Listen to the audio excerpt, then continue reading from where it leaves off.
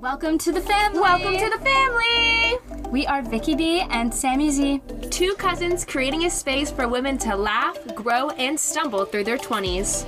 This community is all about embracing your inner weirdo while manifesting that boss-ass babe you know you are. Grab a drink and get ready for lots of laughs, honest chats, and authentic advice every Thursday. Like, subscribe, and leave a review.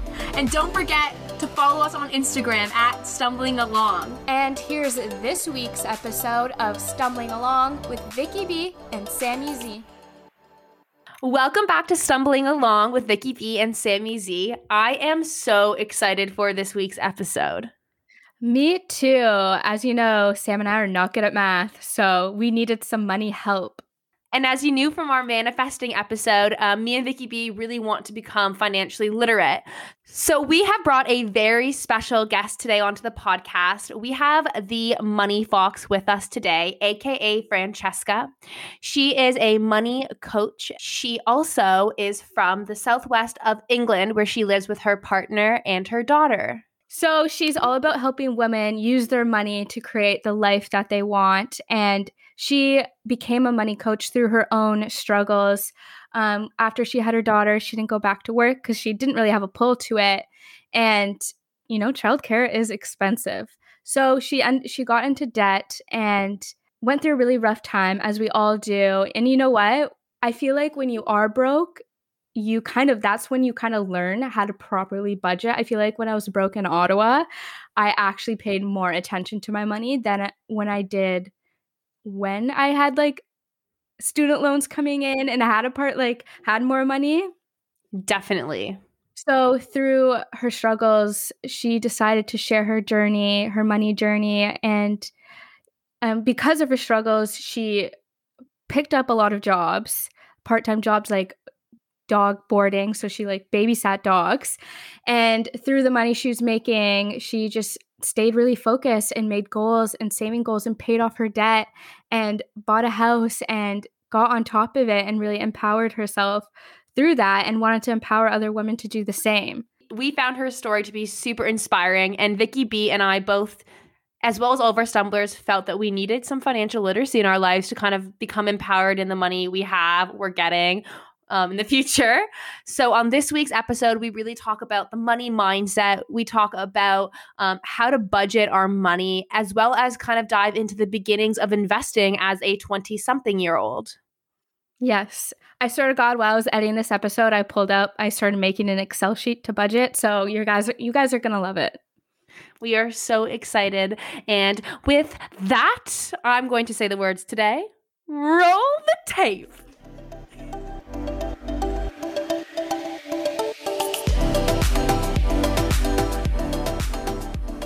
Hi, Francesca. Welcome to our podcast. Hi, thank you for having me. I'm excited. We're excited to talk about money. Yeah, money is the one thing that me and Vicky B both feel like we struggle with. And this year, our mindset is to switch into some financial literacy. And we know that you are the perfect woman to talk to about this today. Oh, I hope so. I'll do my best. And if you're not following her already, you need to follow her. She's at the Money Fox on Instagram because she posts the best tips and quotes to help you shift your mindset. Thank you. It's the Money Fox. Money Fox. Yeah, someone else already stole the other one. Rude. I hate that. I hate when that happens. We had to add another S into our handle and to Stumbling Along because someone else already had it. That's so rude. You think you have such a good idea, and then it turns out that lots of other people have had that good idea as well. Yeah. It's shattering. Growing up, I've always had this stigma around talking about money, expressing your wage, expressing your debt. It's always been something that's been told to be kind of behind closed doors. And I feel like with your Instagram, it's kind of opening that. So why do you think that stigma and mindset around money is still around and happening? I think if we're honest with ourselves, money can equal success. So if you are successful, a lot of people will have a lot of money. It kind of comes hand in hand. So then if you feel like you don't have a lot of money, you feel like you're not as successful. And then I think a lot of shame comes into that. And then if you're also trying to look more successful, that's when you can end up spending a bit beyond your means and that's where it can be dangerous as well. Instagram, like influencers and stuff, because you don't know how much debt they're in. They could be in so much debt for the lifestyle that they're showing. And then everyone's trying to get that as well, and they can't actually afford it. But I think a lot of it is we view money as success. So the more money you have, the more successful you are. I don't think there's anything wrong with wanting to be successful, wanting to have money, but if you haven't got it, that's when people don't want to talk about it, I feel. I think people who are earning a lot of money are pretty happy to talk about it. Yeah. It reminds me of that quote you posted the other day, don't go broke trying to be successful, because a lot of people just, spend like they have all the money because they want to seem like they're successful or believe they are wealthy, quotations. And I think that applies to us in our young 20s. Like I remember in university, like I would never say no to going out or whatever. And just because like I wanted to be there, and I wanted to be there with my friends. But then after I'd be like, like I can't afford to do this all the time. Like, why am I doing this? Only because I don't want to miss out. And I like want to seem like I can do all these things. Right. So I think it's a concept that like really affects us, especially in our 20s, when we're trying to kind of find confidence and like financial security, but still like seize our 20s. Yeah, I think FOMO and like YOLO are actually quite dangerous for that kind of thing. And I think it definitely needs to be a balance. But that's when people need to realize that you don't need to miss out, but it doesn't mean that you have to do every single thing if you can't afford to do it, because you've got to live within your means, basically. Mm-hmm. And it's stressful if you like just keep doing it, especially like I know my mindset in university was like, I'm not even going to look at my bank account. Like, I don't want to know what I'm spending, which is super bad. But I was just like super ignorant to it because I just didn't want to know, because I knew I didn't have a lot of money. I was a broke university student and I was spending all my money going out, and I wanted to do that, but didn't want to see it happen in my bank account. Yeah, I think a lot of people do that as well, don't want to look. And then that's when it can become a bit dangerous and get a bit out of control. So I definitely always talk about checking your bank account balance and tracking your expenses and stuff like that. And it's not to feel bad about it in any way. It's just to make sure that you're spending within what you can afford to spend. Yeah, when I started doing that more, I realized that it wasn't as bad as I thought it was. Like by keeping track of how much you spend, you can actually like feel comfortable and not worry so much about what you're spending because you know what's happening. Yeah. The unknown is so scary, especially with money. I know for myself, I will never, I kind of follow with Vicky B, and I never checked my bank account. I just assumed like the money would show up, even though like it's not coming unless I'm bringing it in. And when me and Vicky B did a poll on our Instagram prior to you coming on, seeing where our stumblers were at with like money as well. And the main two kind of overwhelming like poll readings and topics where everyone needed some budget planning help. And everybody was very interested in investing money and absolutely had no idea how. And I feel like that's kind of where we're at in our age too, is we don't have money, so we need to figure out how to budget that. But then also we want to make a bunch. So it's just this weird balancing act, I feel like. Yeah, I feel like that happens throughout your whole life, though, to be honest. Oh, lucky you. Everyone wants to make more, and we're all like, what do I do with what I've got? But yeah, I think it happens at every point. Before we jump into budgeting and investing, Sam and I wanted to know some mindset tips. Because I feel like in order to, start actually paying attention to your budget, your bank account, and investing, you need to have like a good mindset. Like we were saying, we ignored everything that was happening in our bank accounts. Red flag number one. Yeah.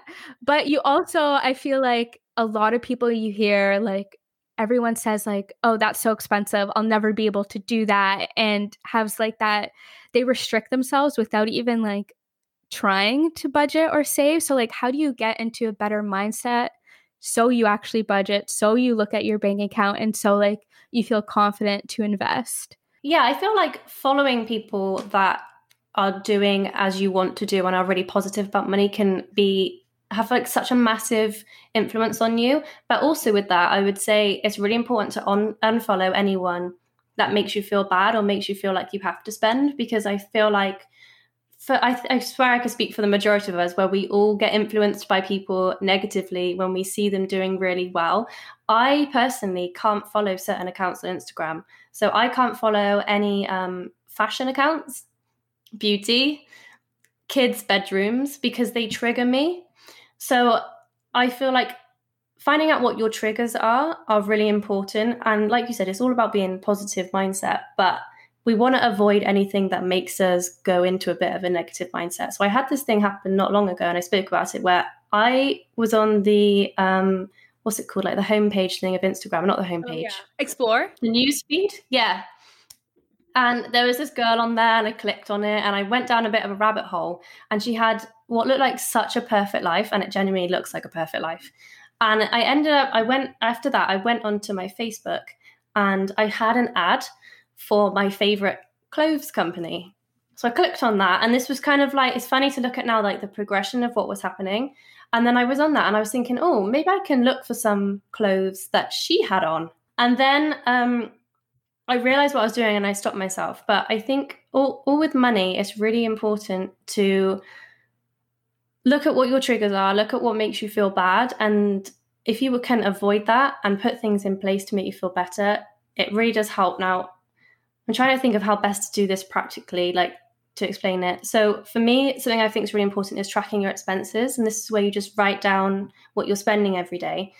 The reason to do that is not just for the numbers. It's so you can look at it and say, okay, why did I spend that on that day? And it's not to make yourself feel bad. And that's something that's really important. None of it's to make you feel bad or guilty. You say, oh, I bought that because I was really bored and I just ended up going on my phone. Or maybe I had a really bad day because like my boss was really mean to me or something. And identifying those kind of things is really important, because we all have certain triggers that you need to figure out what you can do instead. So maybe you want to go out for a walk, or maybe you want to ring your friend and have like a nice chat with them instead. So that's where I would start initially in terms of making changes of like your money psychology. Just figuring out what is it that triggers you to spend in a way that you're not actually happy with, but you've been overwhelmed by the emotions in the moment, because we all do it. Mm-hmm. All of us. Yeah. And speaking of Instagram and like unfollowing those accounts, how do you do it when it's like your friends or family who you're trying to keep up with but can't financially? I would really take a look at if they're good friends to have. That might sound brutal, but I feel like as you go through your life, you do change your friendship groups. And they do say that, I think, what is it, the quote? I think it's the 5 people you spend most time with are the ones that will affect your life the most. So basically, you want to be around people that make you feel really good and that inspire you, but don't make you feel bad in any way. But also, what they're doing is not necessarily bad. Just because they're doing well doesn't mean that you need to feel bad about it. It's a good thing. Maybe you want to speak to them and say like, oh, can you give me some advice on how to do similar? I don't necessarily think you have to cut them off completely, but you do need to look at if you actually benefit from being friends with them. That's true. And if you do set those financial boundaries for yourself, and they're the ones like pressuring you to do that, like to go further, then that's like you said, when you realize that maybe they're not the best friends for you. Yeah, that's a good point. So if they say, oh, do you want to come out? And you say, oh, I can't actually afford it right now, and they're still trying to push you, that's them pushing a boundary, like you said, that you've tried to put up. So that's more of a problem with them than it is you. So that's something you really want to look at and just speak to them. You don't have to be like aggressive about it or anything. Just say, oh, this isn't very helpful for what I'm trying to do, and just explain it and be honest. Mm-hmm. Love that advice. I just wish I knew this in university. I don't know if it would have changed anything, but I feel like I would just like be more prepared to like be able to say no and do it with confidence, because, you know, finance is just such a stigma growing up. Yeah. And I feel like in university, especially, we go into it just super naive, and there's all these other external pressures that university has, and we just kind of go with the flow and do what we have to do, or what we think we have to do to kind of fit in and enjoy ourselves. But I think now coming out of it, we're looking back and we're like, that was an amazing time, but did I need to like bring my credit card with me to take out that extra like $60 or 60 pounds? I should have just brought cash, or just like little things that you just like should have done that didn't. Or, oh my God, even like after, when you start a job after university, or like in your 20s and you feel like you need to go out for drinks all the time, or go out with your coworkers, or like network and stuff, and feel like you always have to like buy drinks or buy coffees for people when you're like super broke and can like barely have a living salary when you're just starting your career.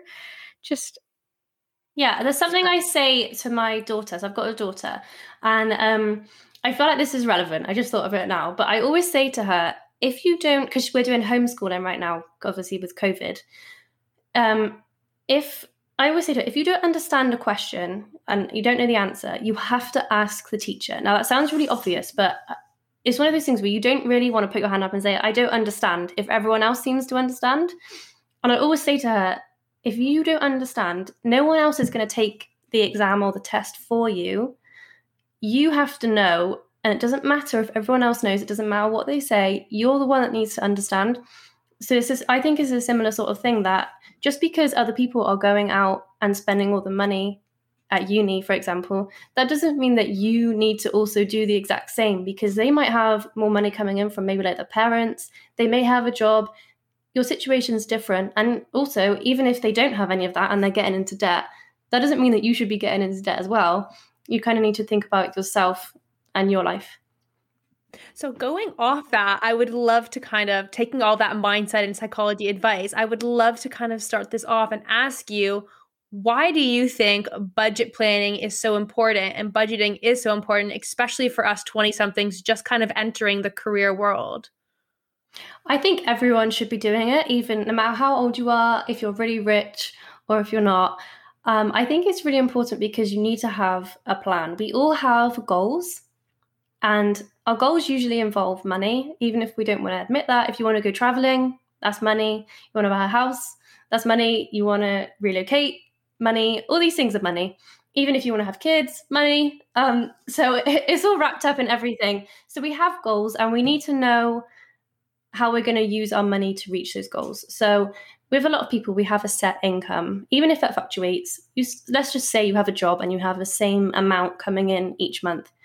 You want to be able to pay your bills, you want to have some fun, and you also want to reach some goals.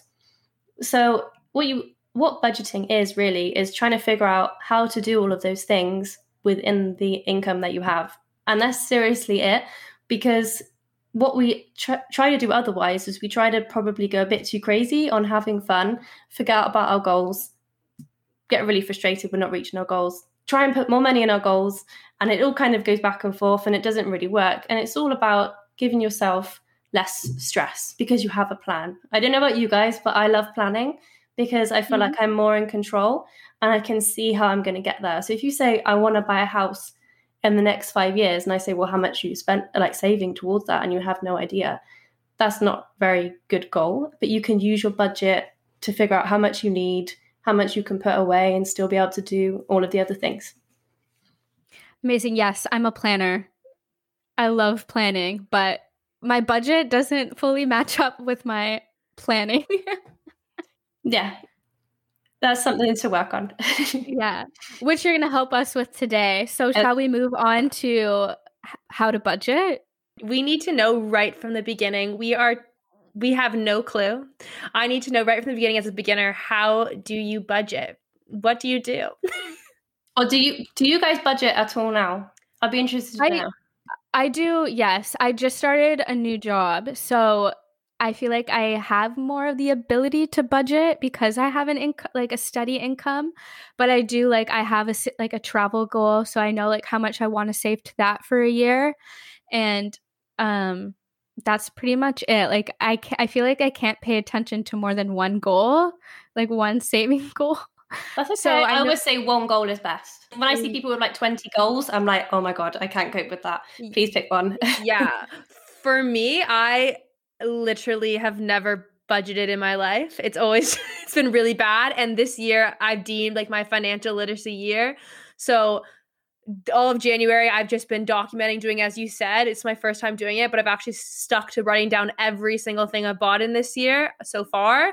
And then I guess come February 1st, I'm going to go through and put the first steps in to see where all my money's actually going. But I'm quite similar to Vicky B in the way that I've never had a steady job. It's been part-time jobs through school or contracted jobs. So I've never had that steady income that I always would be like, oh, once I have that, then I'll start budgeting. So I definitely beginner as can be, Francesca. That's okay. That's good. I'm happy to help.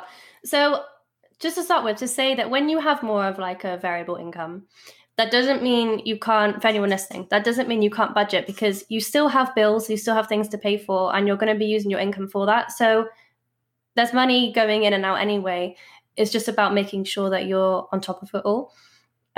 So if you have a variable budget, what I usually would recommend is looking at what the least amount of income you would be getting in would be and working off that. Because if you're working off a number that you're not going to get, then that's not going to help you at all. You need to begin off the minimum. And then if you have any extra, then you can put it towards, your goals or going out a bit more and stuff like that. But picking the minimum amount is the best way to go for if it's variable. But when you have a steady income, so what I would start with is I'd start with writing down what I call fixed expenses. So the things that don't change, that could be like your rent, your electric, things like that, things that are the same every single month. That's the easiest part of budgeting, because it's usually on your bank. You can just go in and see how much it's going to be. That they don't change. That's not where people have the problem. The problem is generally the variable expenses, the things that do change. And these are more based on what's going on in our lives, our emotions. So things like food.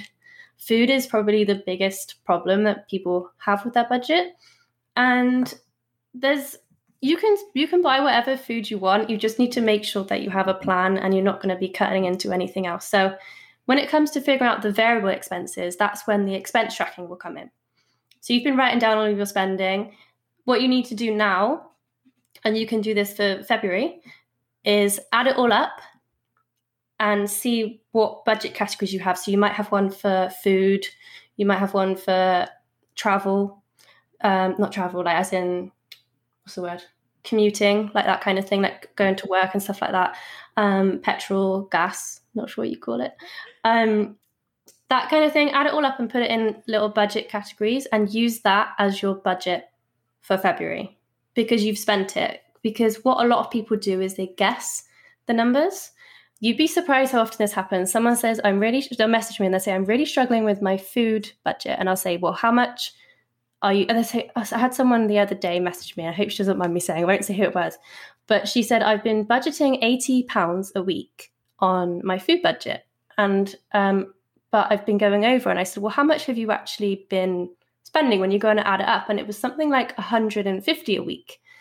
And she was getting really frustrated that she couldn't stick to the 80. And I was like, well, you're not going to. If you're spending 150, you're not going to spend 80. And you're going to feel bad because you feel like you've overspent. But really what she should have been doing is budgeting the 150.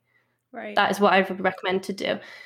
Now, that doesn't mean that if you look at your expenses and you think, oh my gosh, I've spent so much in this category and you're not happy with it, you can obviously make changes, but it's just about not picking out a random number, not going, okay, well, I'm going to slash that by 100. That's just not realistic. So the best way to have a realistic budget is to work off what you've actually been spending. And like I said, you can always cut that down, but then look at what other things you need to spend. So if you want to save for travel, stuff like that, or going out, then I would work off that based off your income, but also look at things like setting up an emergency fund, because what we want to avoid is going into debt or just taking a step back in any way. So if something came up, like if your car broke down, the last thing you want to do is have to put that on a credit card or something. You want to have the money there available, and that's something else I think is really good to put into your budget. Also, I ran out of breath. We're gonna all the knowledge. Also, sinking. Have you heard of sinking funds? No. So a sinking fund is where, say for example, Christmas. Say for Christmas this year, you're like, okay, I want to spend $200 or whatever amount it is, 800, whatever is right for you, then you say, okay, I want to get that in November. So say there's like 10 months left to go. You would just divide that by 10, and that's how much you need to save each month in order to reach that goal. That sounds really obvious, but what generally happens is we get to something like Christmas and we think, okay, now I have $800 to pay out. Where's that going to come from? And that's where all the stress and stuff comes. And you can do this for so many things. You can do this. So I do it for my car insurance because I pay for the year up front. I don't know how you guys do it in Canada, but so I save each month towards my car insurance so then I can pay it annually. And I also do it for my daughter's birthday, for Christmas and things like that. So yeah, like I said, you just figure out the amount and you can look back at previous spending. Again, like if it's something like Christmas, figure out how much you spent, divide it by the months, and then save that amount per month. And it's just to help you be less stressed, basically. I never even thought about like saving for Christmas. You're so right. You just like get to Christmas time and you're like, oh shit, where's this money coming from? But you can actually budget set a bit aside. Yes. So budgeting, I find it as more of like, I do it as more of a financial plan. So like a budget, we tend to think of it as just our bills, but it's actually just planning in everything we're going to spend in advance to make things so much easier for us, and also spending on our goals as well. But something I do, I have my own budgeting method that I started doing when I started earning extra money on the side. When I started earning any extra money on the side, I threw all of that at that particular goal that I had, because that meant I didn't have to cut into my budget. Because what I was finding before doing that was I was trying to cut into my budget and then I was making myself miserable because I wasn't going out as much and things like that. Every extra bit I earned would go on that goal, and it also motivated me to try and earn more money, and it made all my goals happen so quickly. So I did that when I paid off my debt, when I took my daughter on holiday for the first time, I got laser eye surgery. In my bank account, like, because when you talk about budgeting and you're like kind of categorizing and putting things into different categories, my mind kind of goes to my bank account and how I only have like a savings and a checkings. And then I think like, is it all budgeted on paper or like on a computer, but all the money in itself is still in like one category? And like, it kind of overwhelms me to think that like you'll be pulling from kind of the same spot. Do you know what I mean? Yeah. So yeah. So, but here in England, we have a bank that you can split it all up in. So that's really helpful.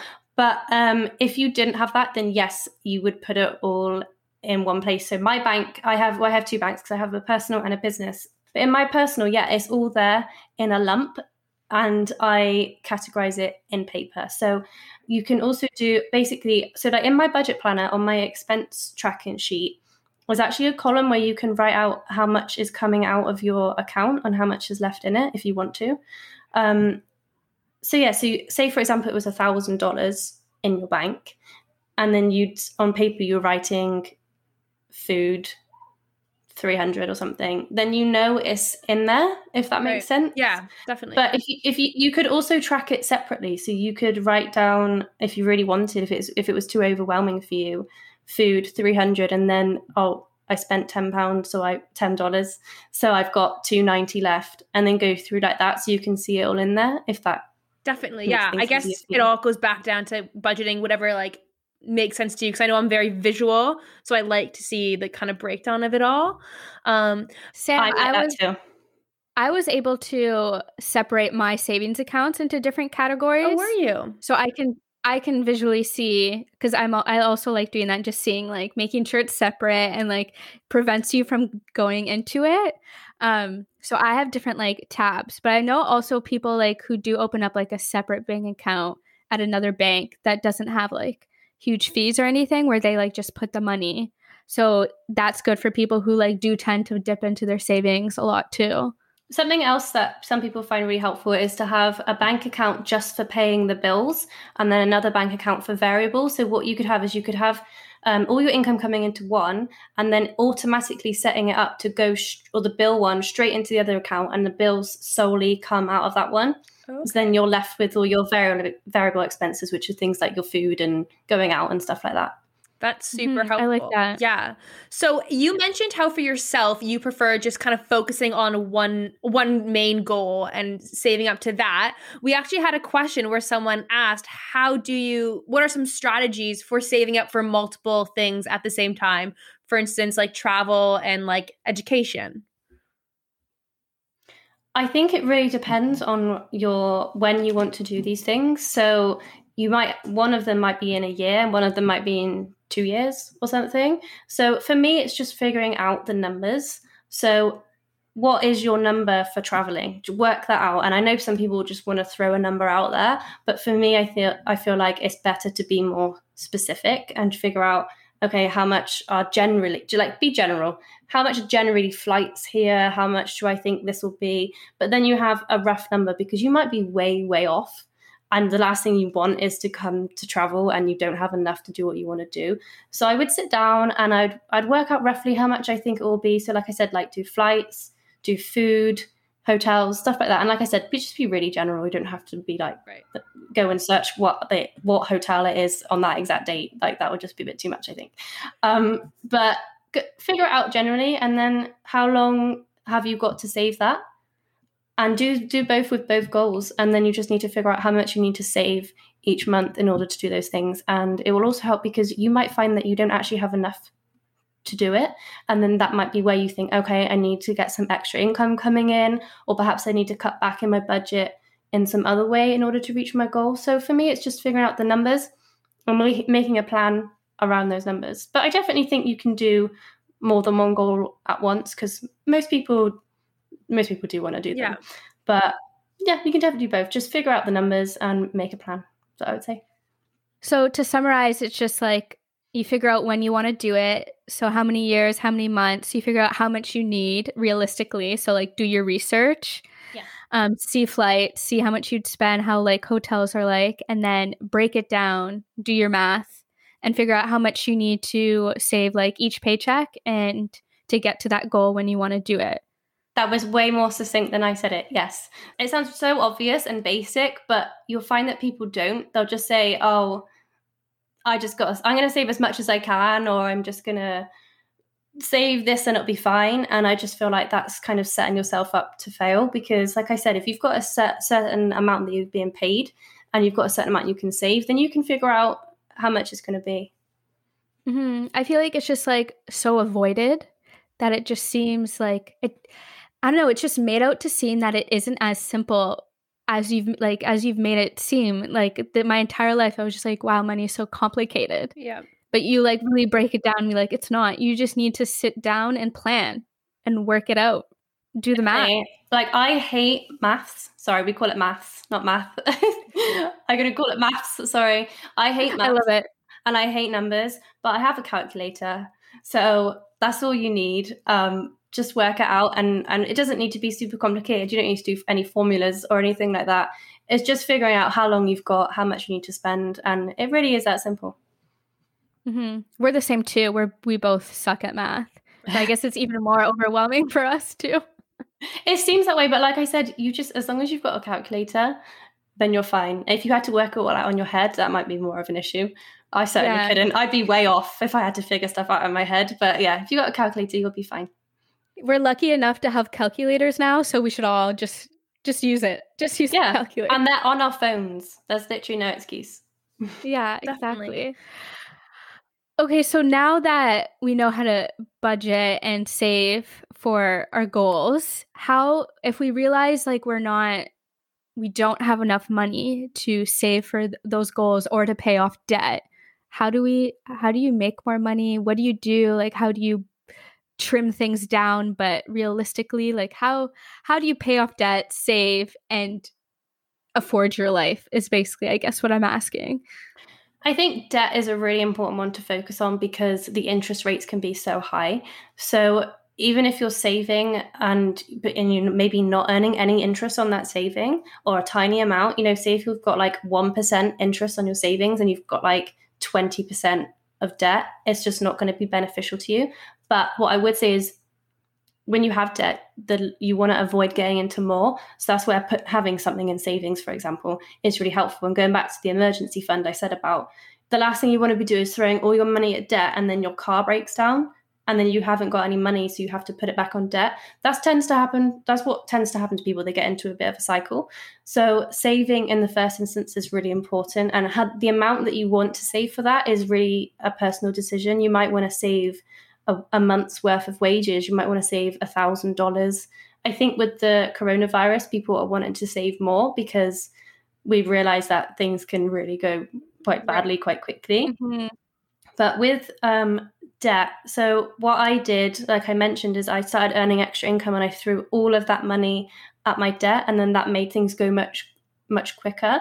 But if you want to cut back in your budget, that's where you go through your spending and see what happens. See if there's anything that you were spending that you really didn't actually want. Maybe you just bought it because someone influenced you to buy it, or maybe you were feeling a bit hungry, so you bought loads of takeaways, and all these kind of things. Just figuring out what's going on and whether you can maybe set yourself up for success a bit better, just by small things, like maybe you want to meal plan and prep your meals to take to work the next day. Like really small things like that can just really help you be more successful and save money. So I would just say go through your budget, figure out if there's anything you think you can cut back on but still enjoy yourself. I'm not about cutting back so much that you're miserable, because I've done that and it was horrible, and I wouldn't recommend it to anyone.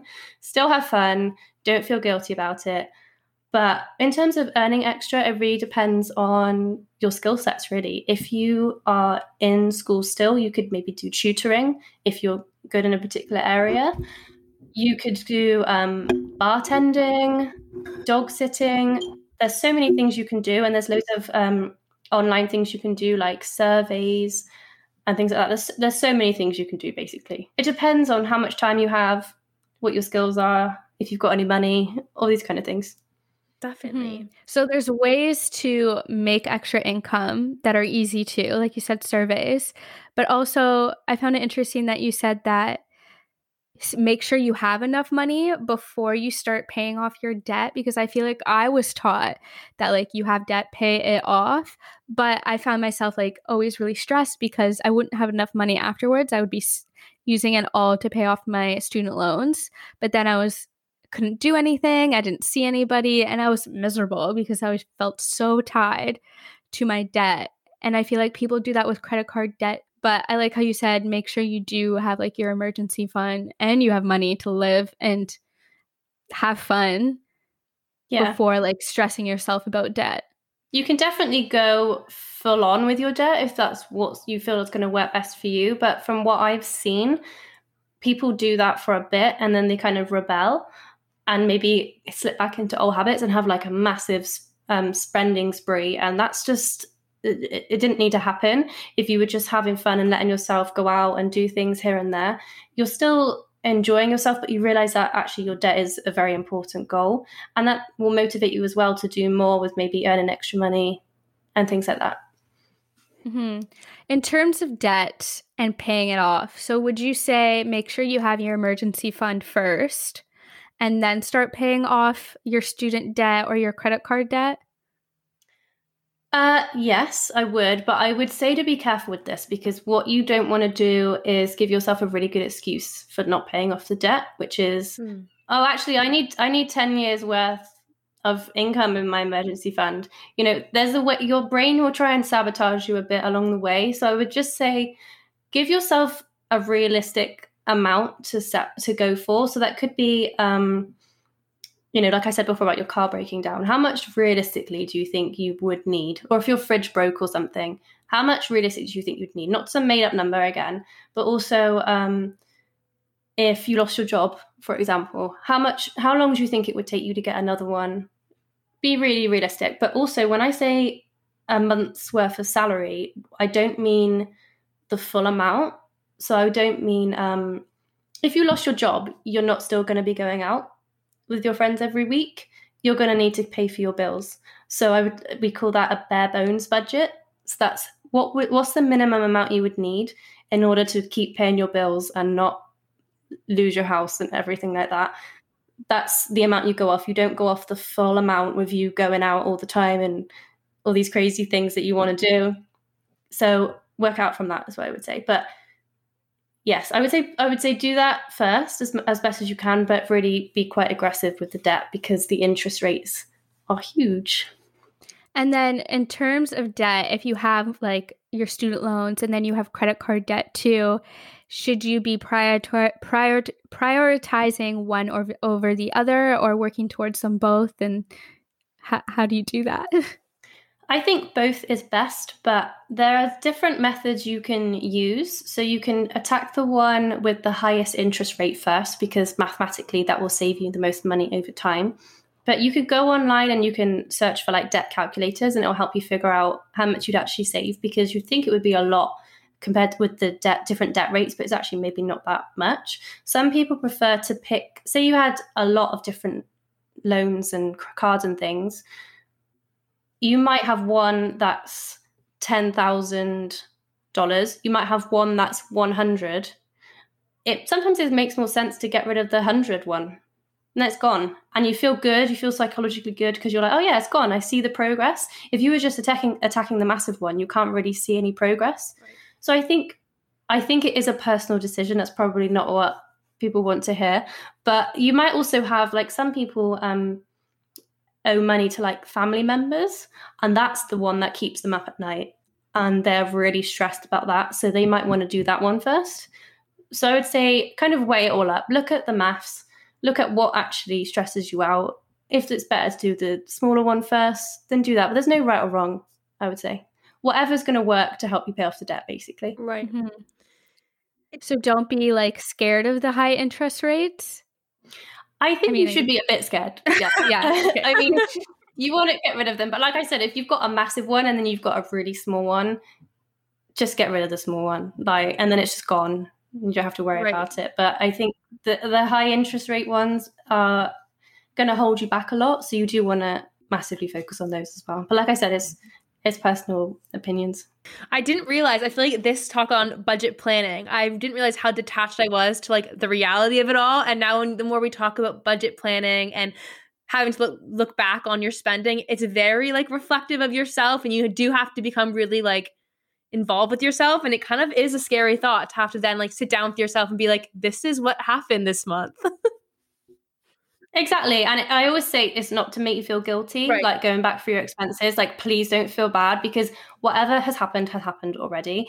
All you want to do is figure out what you can maybe improve on going forward. And it's just, please don't feel bad about it. But yeah, like you said, you have to be very reflective and think, okay, did I do that because I was having a bad day because of this boy was really mean to me or something like that? It's kind of a bit like embarrassing, but no one needs to know. It's just you that's going to be sat down with yourself.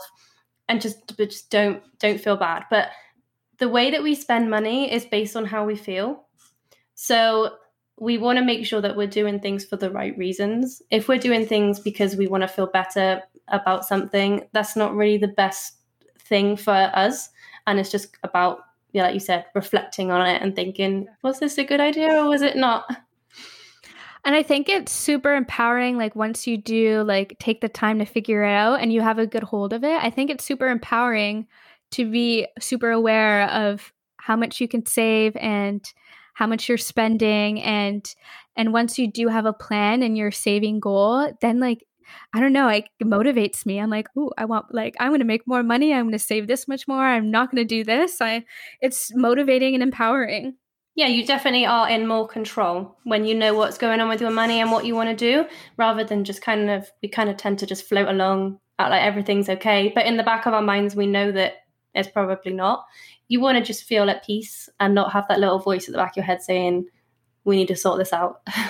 Definitely. Awesome. Sam, do you have any more questions about like budgeting, or should we move on to investing? I think it's time to definitely move on to investing now. Yes. Great. I am dying to know, we were talking about it a little bit before our call, but I am dying to know the 101 on investing for beginners. I guess, yeah, what I was asking you before is like, when can you start investing? Like, how much money do you need to see a return? You can get a return straight away, and you can start at any time. You can start when you're a child. So pensions are investments. So when your employer has a pension for you, they are investing that money for you. So if you have a pension, you already are investing. And this is where people think, is when people say, oh, I'm really scared to invest. And I say, do you have a pension? And they say, yes. And I say, well, you are actually already investing. And they don't realize that because it's more hands off because the employer's doing it. Basically, you get taxed differently with pensions and investments. So one of the best places to start is with your pension. Also, if you don't have a workplace pension, you can set up your own private pension. Because I'm self-employed, I have my own pension. So I won't say the company, it's like an advertisement, but I use the company and I can choose how much I want to put in, and then the government puts in a top up automatically as well. So I can actually see how much is in my pension pot. And like I said, that's investment. So I have to choose what I want to invest in, but it's not, when people think of investing, they think of like individual stocks. They just give you different plans and you pick the best plan. Like, for example, you can invest ethically, and do that within your pension as well. So if you want to do that, then you can choose that one and then they do it for you, if that makes sense. And you pay like a small fee for that. But with investing in general, like I said, you can invest at any age. You can open up things for children in order for them to invest. And there are some platforms out there you can start with $1, but you're obviously not going to make a lot of money off $1.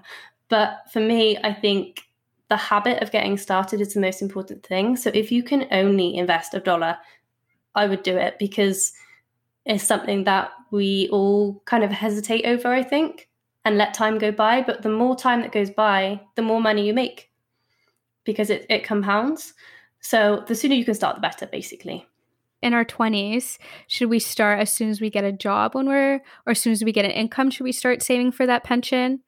Yes. So I have pensions and I have investments. I have both.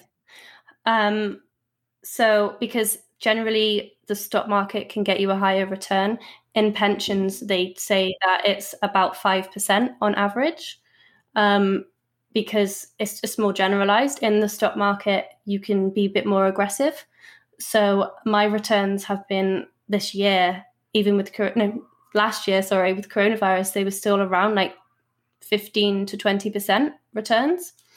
So definitely as soon as you get an income, because you'll want to be putting the money in regularly. It's better to invest every month than to invest like a lump sum once a year or something, because of the way that compound interest works. Little and often is, or a lot and often is the best way to go. So yeah, as soon as you get an income, I would say to do it. But there are some platforms where you have a minimum amount. Like I know Vanguard, I think it's $100 would be the minimum per month to do. So I think you have to look at the platforms and see what their minimum is as well. Right. To be completely honest with you, the moment we started talking about interest and investing money, my mind just went blank, to be completely transparent, because when I hear the word, not to do anything with you, just when I hear, I feel like I get flashbacks from my elementary school, high school math days. When I hear like percentage and anything, I feel like I just get transported back to not understanding. So just to go into that a little bit further for maybe people who had that experience just now than I did, investing like at the bare bones, can you just like give me just a very bare boned maybe definition or a bare bone principle of what it's all about? Yeah. So investing in general is where you put money into something and you expect to get some money back.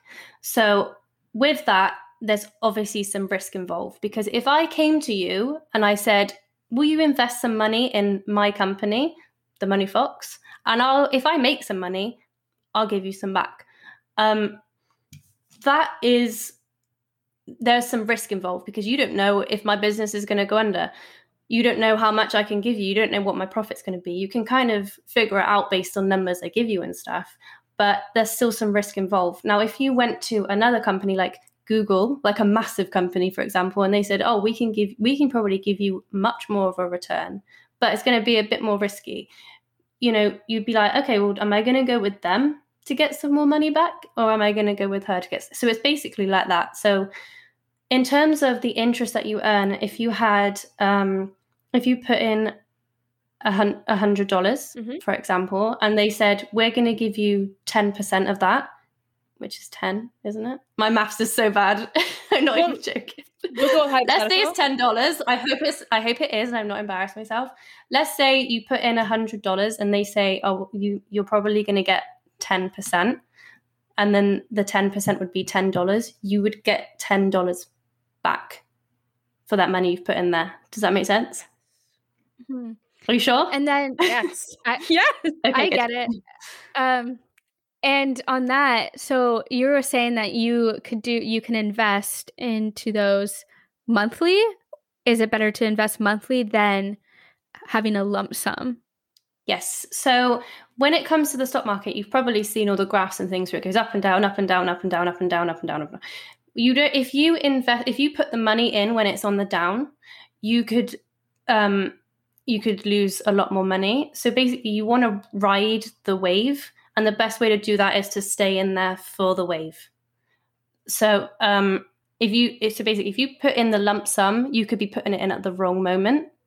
But if you're just in there and you're doing it every month, you'll ride out all the ups and downs, and it'll come out to be a good average amount. So you won't be getting the minimum, you'll be getting like the average. So the more often you do it, the better. So monthly is the best way to do it. Okay, that makes sense. And then let me know if it doesn't. Absolutely. And then speaking on that monthly input into the pot, is it a consistent amount as well, or can it vary? Like it can vary. You can put in whatever you want, but like I said, some platforms will say you have a minimum amount that you have to put in. So like I know with Vanguard it's $100 a month. So then if you only had $100 each month, you could set it up to go in automatically. But if you wanted to change it every now and then you could. But it just depends on who you invest with. And when it comes to choosing who to invest with, I would just do a Google search, like literally on the best investment platform, and have a look at the fees, because they all have fees, but the higher the fees are, obviously, the less money you will earn. So you want to make sure that you're going somewhere that doesn't have loads of fees here and there. Definitely, especially as a big, yeah, definitely. And I was going to ask you, there are people out there who can help you with investing into stocks, right? Can you hire somebody, or do you do it yourself? What's the best practice? There are different ways you can do it. So you can get someone to do it for you, but that will be a lot of fees. We don't want that. No. So I do it myself in that. So I think a lot of people think investing is picking individual stocks. Like I'm going to go pick Apple. I'm going to go pick that is investing, but that's not the kind of investing that I do or that I would recommend, because the risk there is so much higher. Because like I said, we want to ride any wave, and that happens with our investments as well. So if I put all of my money into Apple, I'm banking 100% on Apple. So if something goes wrong, I've lost all of that money. I don't think that will happen with Apple. But there are things, so the way that I invest, there are different groups. This is where it might get confusing, so please let me know if it is. There are different groups of investments you can get. So like I said, if you put all your money into one pot, that could go extremely wrong. So the best thing, therefore, like we said, is to spread it out. So there are different investments you can do. So for example, have you heard of the S&P 500? No. Oh, I thought you would have. Sorry. So like the S&P 500 is the top companies in America. Top 500 companies in America that are doing well. So Apple was probably in there. So because it's spread across 500, if one goes down, they'll just replace it with another one that's doing well. Right. So you're riding the wave again as well. And when you invest in that, you just say, oh, I'm going to invest in the S&P 500. There's my money. And then the platform like Vanguard, for example, will do all the work for you in picking the companies and moving them around, making sure you get your best return. So they can say, if you invest in this, you'll probably get an average of this % return based on how well it's been doing. Right. Does that make sense? Yes, absolutely. Yes. Oh, yes. The more risk you put in, the more you can get out, but that's risky. You could lose a lot more. Mm-hmm. So when you're younger, you can take more risk, because if you're going to be in the stock market for your whole life, you can take a lot of risk. as opposed to, say, you were about to retire, you probably want to take a lot less risk because you'll probably be wanting to use that money. Mm-hmm. So when it comes to investing, I think it's better to have a long-term goal. So I invest for my retirement. That is what mine is for. I'm not taking it out. I could if I want to, but I'm going to get so much better returns because I'm leaving it in there for like a really, really long time. A lot of people see things like the stock market and stuff online and think that they're going to make tons and tons of money. But when they do all the research, the best returns that you get are generally just to invest little and often for a long time in a good fund. It doesn't have to be super complicated and you don't need to change it.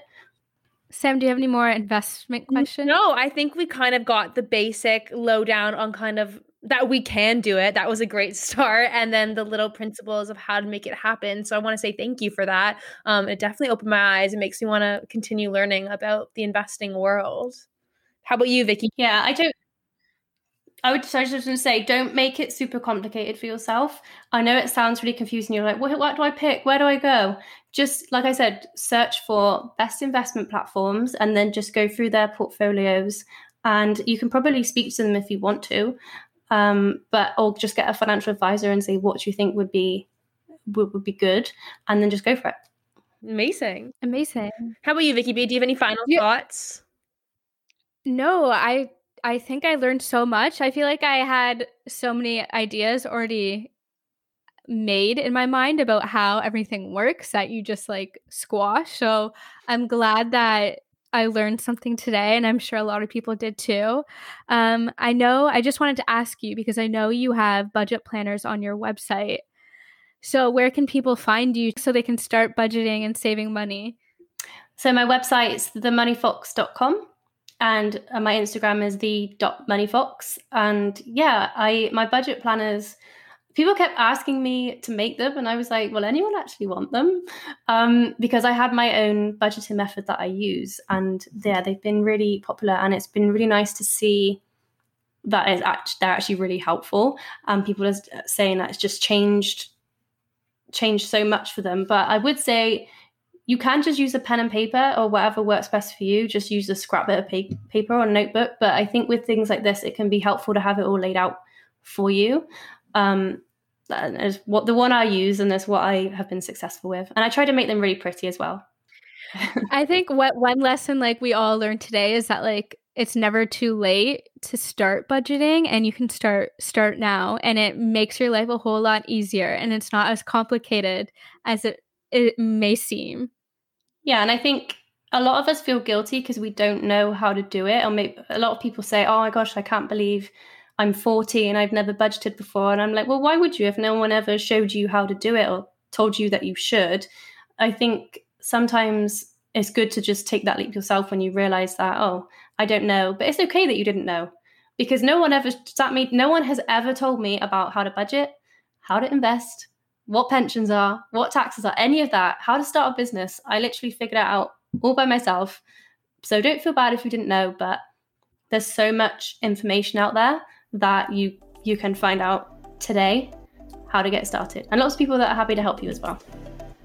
Amazing. Awesome. Well, what a great note to end on. Yes. Yeah, thank you. I want to say thank you for coming on here and teaching all of us all the things we needed to know about finance today. I hope it was helpful. It definitely was.